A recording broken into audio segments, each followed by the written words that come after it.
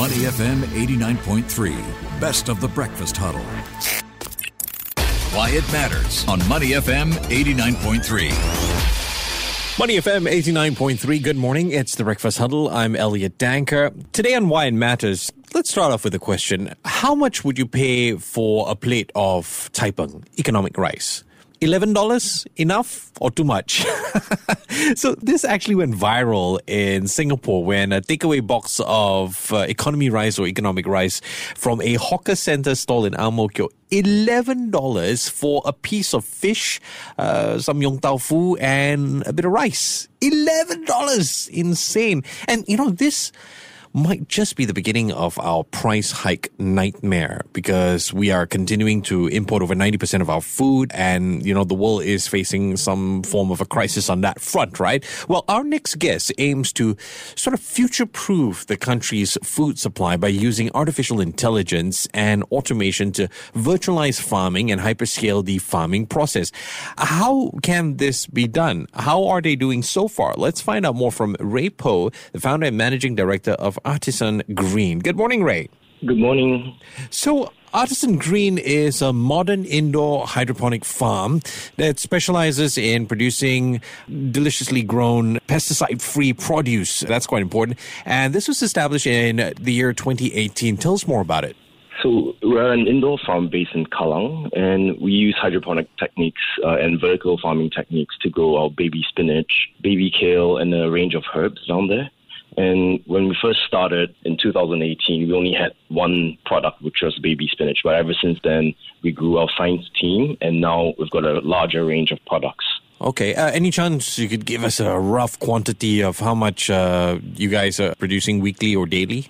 So per week, we harvest around 200 to 250 kilograms. So it's around 1 ton per month.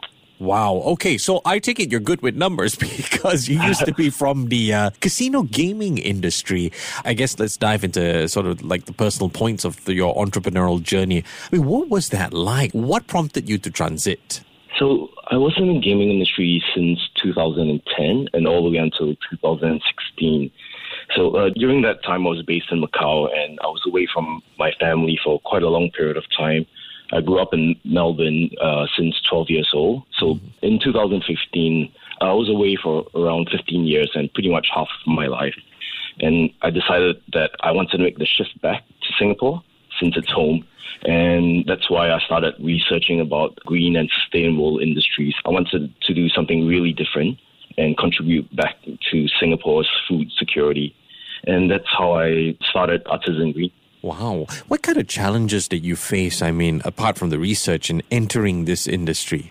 I think being not from a science background really was a big hurdle. And so I think there's a lot of information out on the internet nowadays and a lot of courses. So that really helped out my journey into farming itself. Okay. But talking about the agri-tech industry, where does Singapore stand in your opinion if we're looking at generally the industry? Are we lagging behind? Well, in terms of the whole 30 by 30 goal that SFA has put out, I think we are still a little bit behind. For us in particular, we're really trying to build a new farm so that we can scale up productions.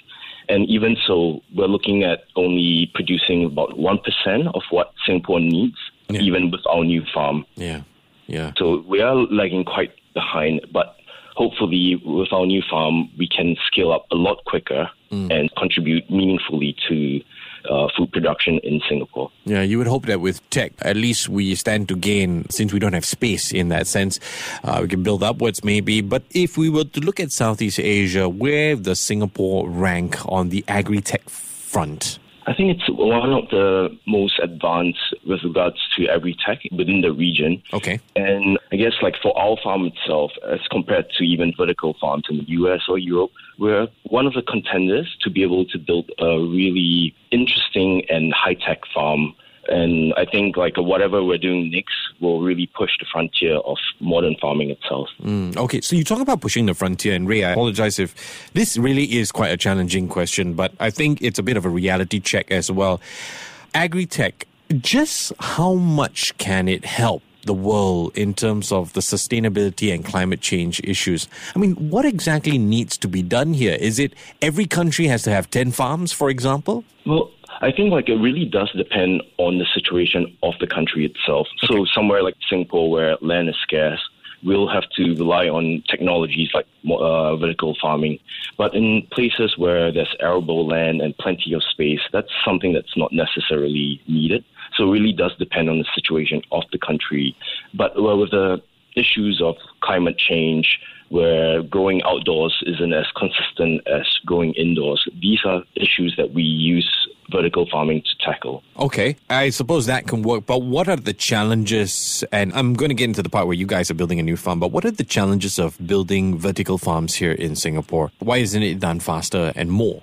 I think that there are a lot of government regulations involved where we can build.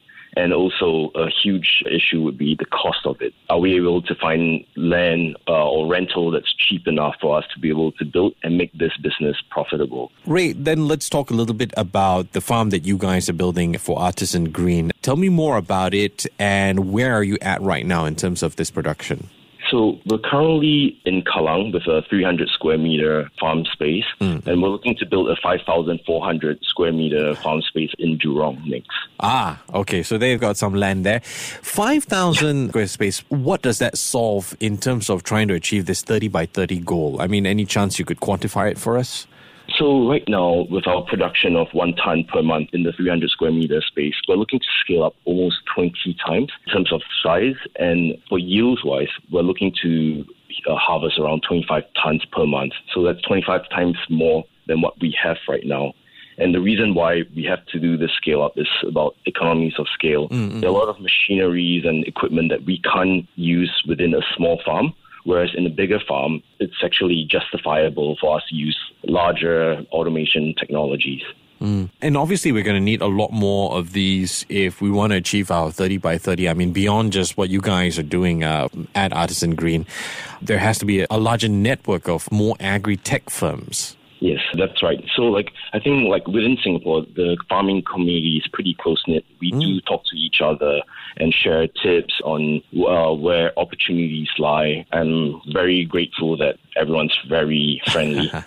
That's always nice. I mean, because at the end of the day, it's also like a learning industry in that sense. What are some of the common tips that are shared, common concerns the various agri-tech firms tend to highlight to one another to make sure that, it's worth your while when you get into it? I think things like available spaces and then perhaps electricity suppliers, which one's cheapest because we do use electricity within the farm. And then also tips on handling customers, which retail customers are good. Any new supermarket that are opening, any new online stores. So we do share that amongst ourselves. Can the government support, and we talked about how, challenges, you need to get approval, etc., etc. Can all of these things be done better to ensure you promote more people coming into this field? Because at the end of the day, 30 by 30 is something that we really, really want to achieve. We've been shouting about it. What's your opinion of this?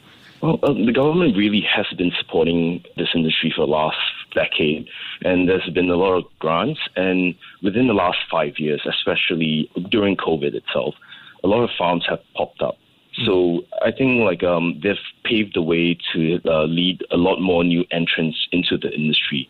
So now it's the time where we can see whether these farms will either be successful or will they have to, unfortunately, close down. And that's dependent on each farm itself, how they tackle their issues, how they do their product management, and also their business model. Right, there's a bit of a tipping point there. Ray, just a final question. What else do you have planned out for Artisan Green in the near future, apart from that giant space that you're working on?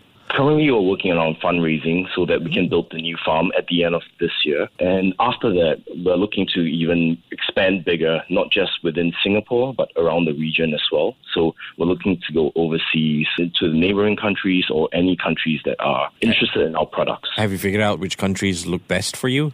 I think I'd like to stay somewhere within the Southeast Asia region at this point in time. But we've had people from America and also from Europe side contacting us and asking us, to be consultant for them as well. Wow, that's going to be huge. All right. Repo, founder and managing director for Artisan Green. Wish you guys the best of luck. Thank you so much for your time this morning. Take care and have a great day, yeah? Thank you, Elliot. To listen to more great interviews, download our podcasts at moneyfm893.sg or download the SPH radio app available on Google Play or the App Store.